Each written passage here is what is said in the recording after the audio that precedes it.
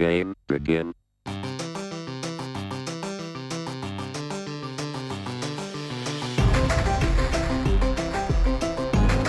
Hey, Daggum Nerds fans, welcome to another episode. And tonight, Daniel and I are going to be talking about a show that I am so pumped to talk about, Andor. Depends on how tightly you grip your fists and how many planets will slip through your fingers. Oh, all right, guys. Daniel and I, it is midway through, slightly midway, a little over midway. So at the time of this recording, we are 7 episodes into this 12 episode epic. And Daniel, I'm going to start by saying this. I think I like this show better than Mandalorian. Fight me. I mean, but that's listen. Right. I can give that to you because it's like on our previous episode talking about Rings of Power. You know, I already made bad Book of Bacta Tank references. So yeah, and maybe it's that, you know, I'm still recovering from just what a disappointment Book of Boba Fett was. And you know, even the Mandalorian season 2.5 wasn't able to pull it out of the Sarlacc pit for me. But what I love about this show, there are so many facets of why I like this show. The writing, I cannot give more accolades to the writing. What I love is they treat you as an audience as intelligent because they don't explain anything. You better keep up and try to keep up and just keep track of the verbal sparring that is happening in a majority of these scenes. I think the set designs are phenomenal. I think even though it is an incredibly slow burn, which I will say, I know the Kevin Werns of the world out there probably hate it because the show is slow, and I readily acknowledge that. But it makes good on its promises. Like when it is building up to a tension point, it is glorious action that you get when it reaches that point. So in episode 6, I think episode 6 of Andor is the best episode of Star Wars television ever. As far as the dialogue, the action, the acting, and the acting as well. Stellan Skarsgård owns the camera anytime he's on. I think oh my gosh, I'm just blanking on his name, but the guy who plays Andor, Diego. Yes, he's owning it. And all of this, I feel like, will just make a rewatching of Rogue One all the more rich. Like, to me, this seems like a backstory that's worth showing.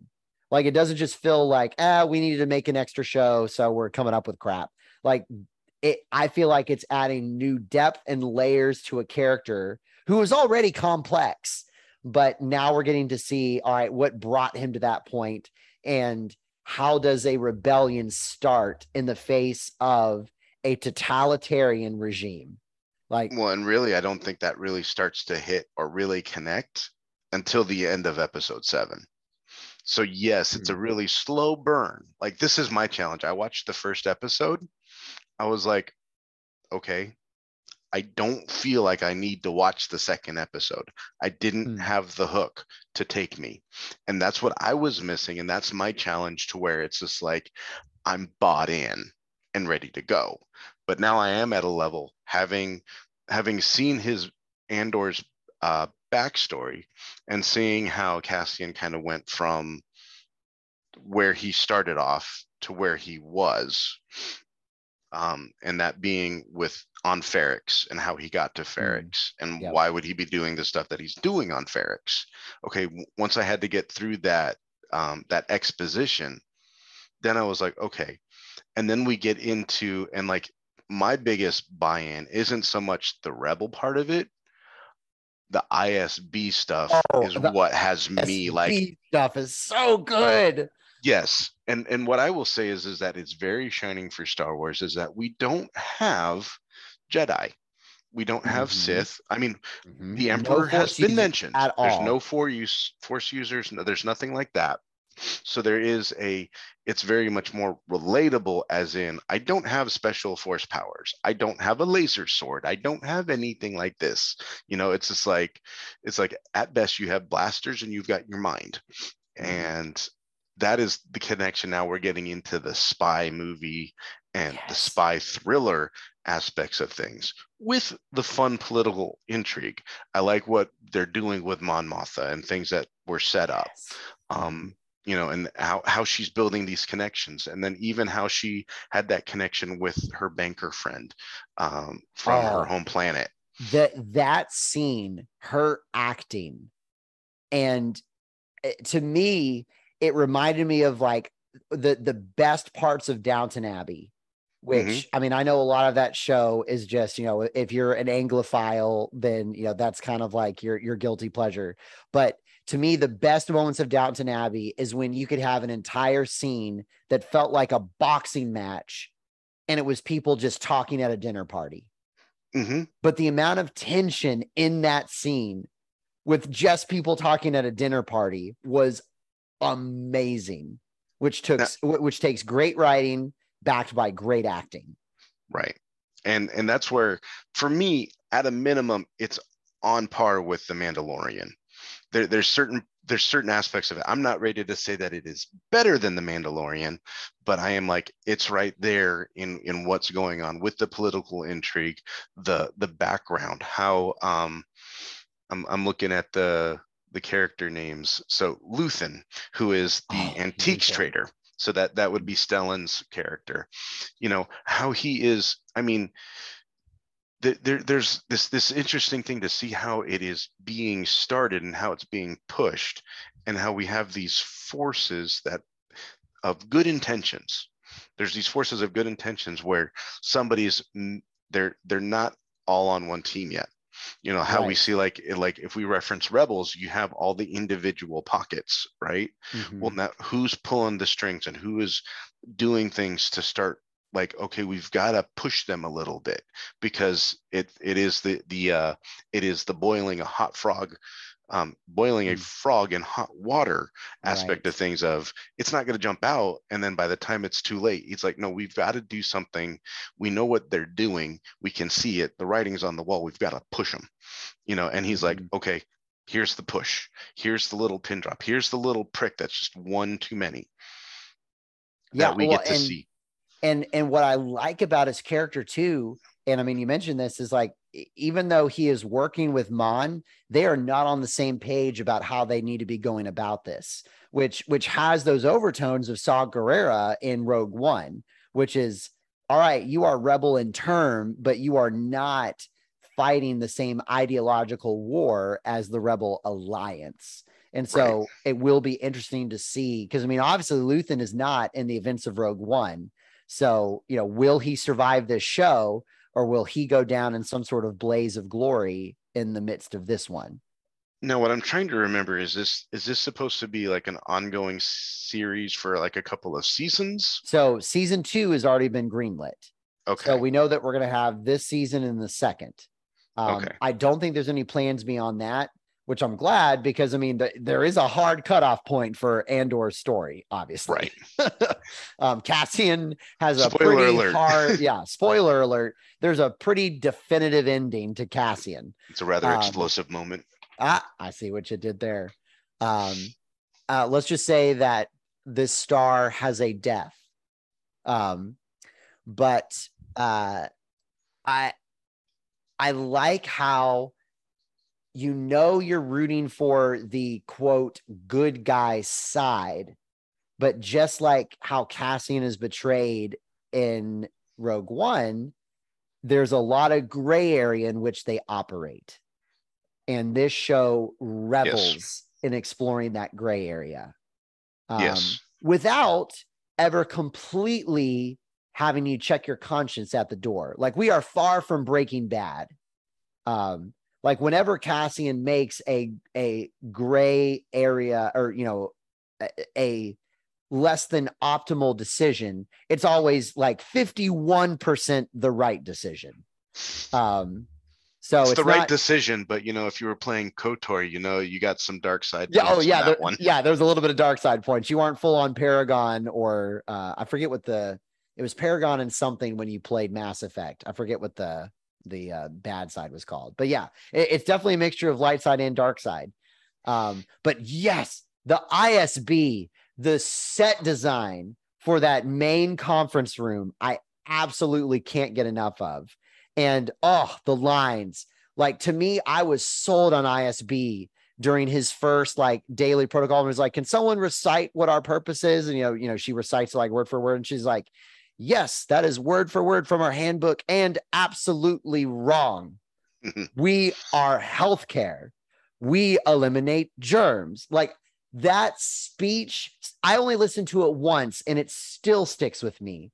And to me, that just underscores how good the writing is in this show. Like, there's these little one-liners that, like, it's like mental candy, because like your brain turns it over several different ways and goes, ooh, that was such a good line. Like, another one that stood out to me was when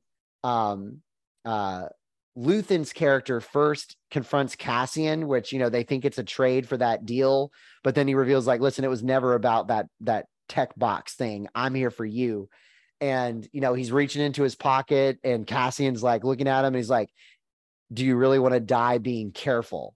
Like, lines like that. Or when the black lieutenant in episode 6, that one guy was like, you're going to hang for this. And then he's like, after 7 years of serving under you, I deserve worse. Like, just the one liner, the back and forth, the repartee is so good in this show. Like, I just want to give a hug to the writers, because I feel like that's something that Star Wars has missed for so long. Like, don't get me wrong, Mandalorian is still a great show, but I think what makes The Mandalorian a great show is the characters and the story, not necessarily the dialogue.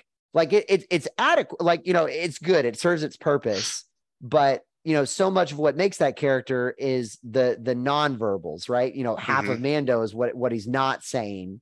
Whereas in this show, it's the dialogue particularly that really helps drive the tension, and your interest. Yeah. Well, and they're totally different. Like the narrative styles are totally different, right? Oh yeah. So Couldn't be different, more Andor different. is the spy thriller. Yeah, I mean, it's the Ocean's 11 of Star Wars, right? Where well, so far, because they did steal a little bit of money, but then Mando is the Ronin lone wolf samurai western. Right. So I mean, it's just like, I would say that for what they're serving, they are kind of pinnacle peak examples of what this is good. This is like, hey, you want to take a writer's class, come watch Andor and see what they're doing within that theme, but then I think it's also got to mirror and match with what is being accomplished, because Andor is somebody who has to kill people on his own side. He did that in Rogue One. He's already done that here in Andor, but it's all within, like, but it's one of those things of, we can't have the loose ends because of what the mission is and what's at stake, and that's where it's like, yep, you get your dark points, but it's 51% the right thing to do to make sure that we get to the end goal. Well, but to me, it keeps you guessing, and to me makes for fantastic television, because you don't know what's going to happen next, and you're going like, where is this going? And I will absolutely grant you that episode 1 does not have a traditional hook. For me, though, the hook in episode 1 was that it was very clear from episode 1 that this was a completely different flavor of Star Wars that we were getting. Yes. So, like, to me, the hook had nothing to do with the plot or the narrative.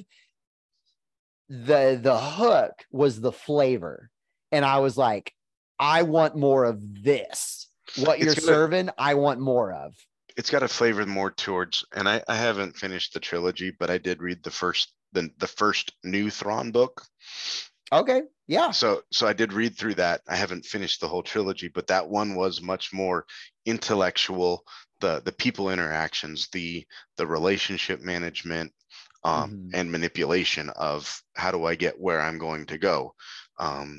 Because it's like, I mean, Thrawn was setting things up while he was, he's granted the title. And how does he use those things? He's granted the rank, but he's still in training. And how does he manipulate that to get where he needs to where even at like the end of the story, now he's got those people back and now they're tools for him. Where they were trying to put him down, he's like, yeah, now I'm getting my own Star Destroyer, to go do this stuff. And this is what you're going to do. And he's earned the respect through the ranks. Yes. So I'm seeing the same kind of thing of what is being built, where I'm trying to look for I don't remember what her name was, but the ISB officer who was told, watch your back. It's just that whole scene. Like, of just the reversal of where like she's being painted as being insubordinate, but then she shows that she's actually finding stuff worth noting. Oh man, that scene was so well written. Yes. And it's just like, well, I know where that storyline's going to go because those two are going to be fighting, and if not, I'm expecting a hit attempt. That's like within the next, I'm expecting there to be some sort of attempt on her life. Oh, absolutely. By the end of the season. But then she's going to get through it. She's going to find that person. The person who is going to have the failed attempt is going to be humiliated and duly punished. And, we'll just, you can use your imagination on what's going to happen there. I'm not, the only thing now is that with where we're at with Cassian, we've seen the robot, the droids, sorry. Yeah. The K2, the K2SO precursor. Not robots, droids.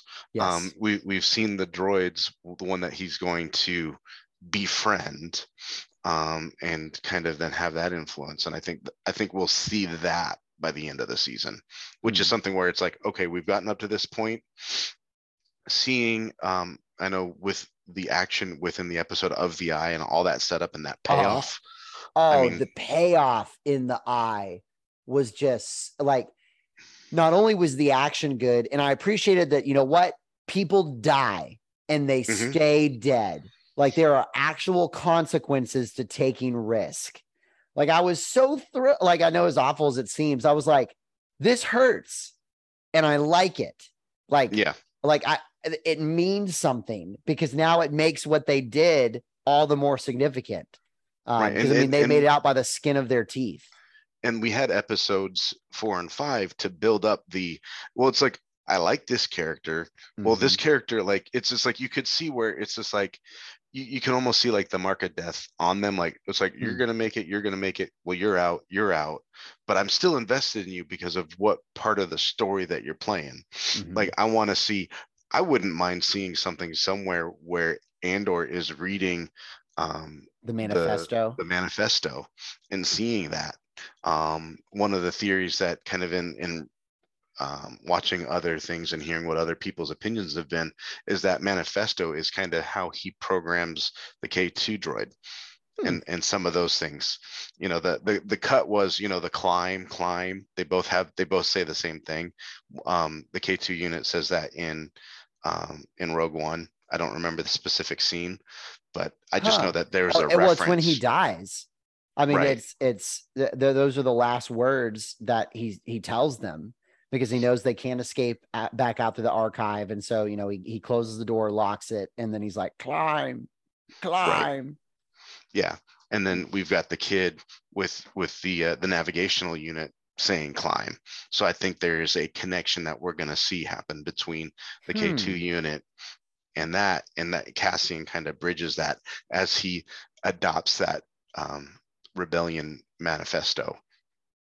Interesting. That's a really neat theory. And honestly, I didn't even catch that when he was saying climb because I was so invested in that moment of like the TIE fighters are on their tail. This guy is like half dead with a med spike stabbed into him. Like, how are they going to get out of this? Or like, who else is going to die? Because like when those crates, like you feel like, oh, they made it. Oh crap. He just got smashed by a crate. Like it's that kind of just out of nowhere things that I feel like do happen in real life. Crushed by the money. Yeah, the very thing you were trying to steal. Which I mean, for a guy who's basically trying to be a we are the 99%, it's ironic that he was crushed by the 1%. But art imitating life. Yeah, right. But right now my biggest question is the security officer character who just took the role in the Bureau of Standards. Oh my gosh. Yeah, what a soul-sucking environment. Like, so well done in crafting that art direction wise. I don't know what his play is. Like, I almost felt like his storyline should be done. Now I'm glad it's not, because the verbal sparring between him and his mother is amazing. But I still don't know where that storyline is going. Like, what's his play? What do you have a theory? Well, my theory is that he's going to spot something in the mundane that ends up being extremely valuable intel, which allows him to get back on track, perhaps even into the ISB as like a dream job for him. So even though we know it's kind of an anti-redemption as far as which side he's joining, it is redemption for him as far as reclaiming what he's lost, which is, in his mind, maintaining order and upholding justice. Right. So I don't know. I feel like maybe he'll find something in the fuel purity logs on like, hey, something's being sabotaged. And then that intel somehow catapults him into ISB circles. Who knows? And maybe it's just one of those, because I can't quite tell, like, is he on Coruscant or some other like no-name planet? Coruscant. Okay, that's what I thought. So it might be that just out of, like typical Star Wars serendipity, it's a giant universe, but yet the same people seem to bump into each other a lot. It could just be that he ends up being at, the right place at the right time, something. Like what if he inadvertently foils the hit on that female ISB agent? Yep, and therefore Deidre. I found her name. Deidre. That's right. Such a good name. And then he becomes like her assistant because he was just in the right place at the right time. Right. Who knows? Yeah, I've my two working theories is one is that he gets connected to ISB, like you're saying. But then I think there's also a second part that actually more plays off of his belittling from his mom. That he got the Imperial job because of his mom. Of his uncle. Yeah. Because of the family connections, but it's his mom calling the uncle, making those connections, seeing those things, and he's going to see things. And I think he's going to see something where it's like that plays on his order and justice. And he's going to see the inner workings of the Empire and see what they're doing and actually be driven more towards the rebellion. Oh, really? I think those are the two possible ways. He's either going to do something that's going to drive him to the rebellion and find something in the internal workings that he finds the injustice and wants to fight it that way, or he's going to go that ISB route. Those are the two paths that I think that are in front of him. Well, see, in any good story, you've got rhyme and echo, or reverse. So for me, you've got Andor, who starts out as anti-rebellion, and then his character development is that you end up seeing that he then joins in with this vision that he was initially kicking at the Oxgodes against. Whereas I see Cyril's character, he is the converse, or excuse me, the inverse, to where he starts out as a likable, kind of innocent, naive character, because for him, he was never likable.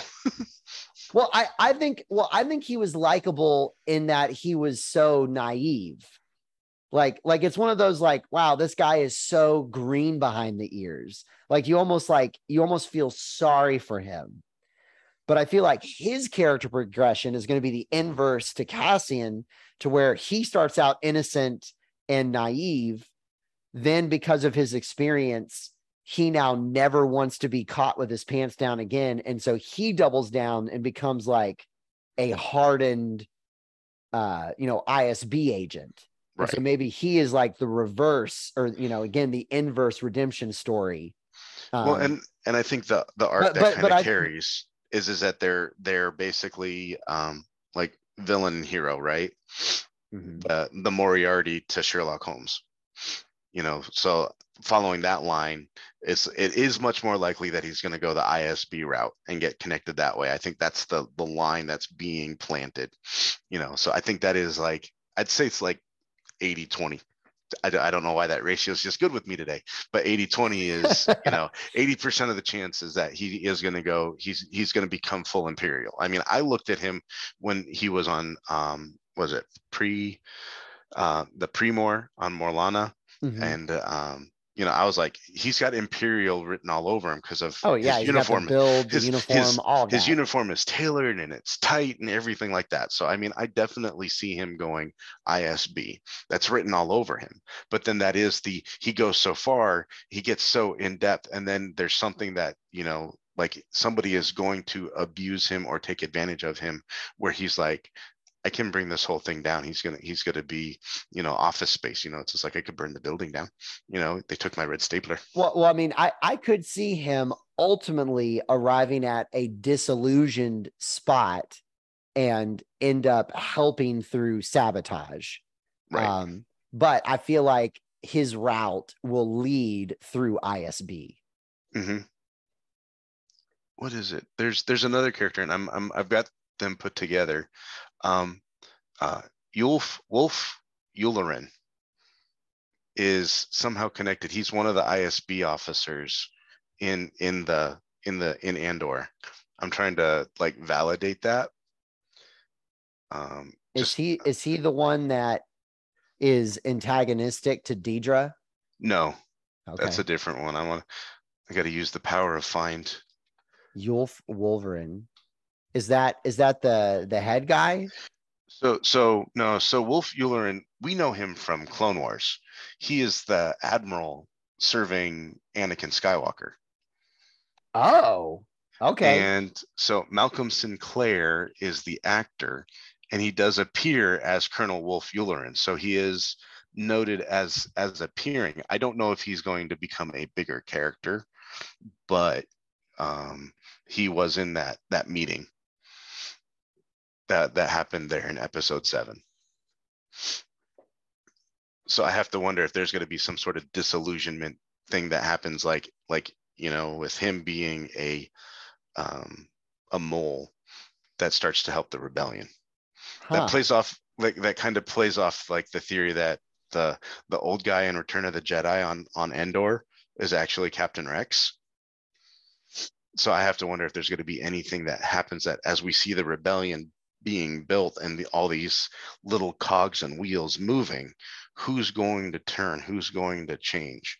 Because I'm also thinking of the ISB agent that was in Rebels that was, I can't remember his name. I'd have to kind of go look that one up as well. The Rebels, what's his name? ISB agent. Come on. Huh. Yeah, I'm looking here and like, yeah, Callus. That's his name, yeah, Callus. Callus. Yeah. Agent Callus. Yeah, so what kind of pieces move, and I could see Cyril becoming Agent Cyril and becoming an ISB operative. But then, like you said, he could become disillusioned based on the abuse that is done around him, and he's like, no, I'm going to stand up for myself. And then do what is actually right. But that's yet to be seen. Well, again, where I currently stand, I think this is the best Star Wars television we have received. Time will tell if the balance remains that way. Because I mean, if this crashes and burns in the latter half of the season, then perhaps Mandalorian season 2 will still be my favorite show. But for now, I guess as a filmmaker myself, I appreciate the scripting, the acting. Like there's so much technical excellence that's pulled off that while granted, it is not the most scintillating Star Wars story out there. I think this one is a much more matured and sophisticated Star Wars. And like you said, it also is just a different genre. Like I would say, this is the apex of Star Wars storytelling with political intrigue. Whereas, Mandalorian is much more your traditional Star Wars Western space opera. So, of course, with the Samurai Ronin influence. So anyway, I'm super excited to see where this show goes. I could talk much more on this, but I kind of want to save it for our like season finale wrap. And we got to get Aaron on this because I know Aaron also has lots of thoughts on Andor.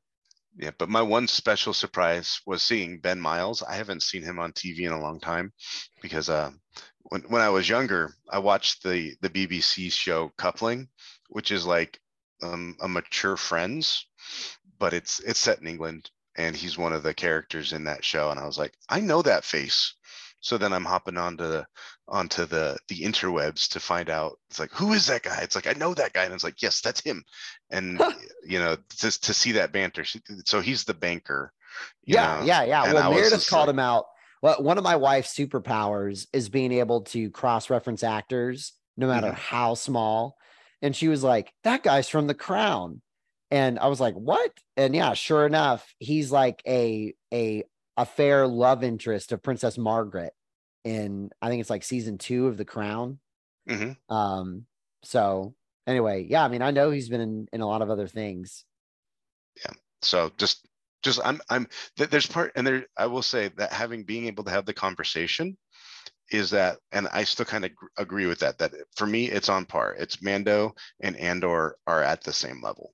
So the Mandalorian, okay, I'd say that they're at the same level. And then being able to talk about it, that's helped. I need more of this. Yes. Well, I could talk much more, but tomorrow is a work day for me. So I will have to throw this into the Death Star reactor, and we'll blow it up for now. Before the Death Star blows us up. Somehow the episode's returned. Yeah, somehow. We don't know how. It was dark side magic. Daniel, pleasure talking with you. If you are listening to this and you have not watched Andor, well, first off, you've had so much of it spoiled, so I'm sorry. But second, go out and watch it. It'll be worth your time. And then if you want, hop on Discord. We can talk about it. Yes, let's swap theories. Because I mean, there's 12 episodes as well. Like I'm so glad that this is kind of breaking the rhythm of just like 8 or 10 episode TV series. Like we're getting 12, and I think so far, again, I fully acknowledge that episode 1 is not the traditional hook that you should have in a TV show. I do think that it's well paced, and they are very comfortable taking their time. But anyway, I go on much longer. We will catch you later, Daggum nerds, and may the Force be with you. Game over.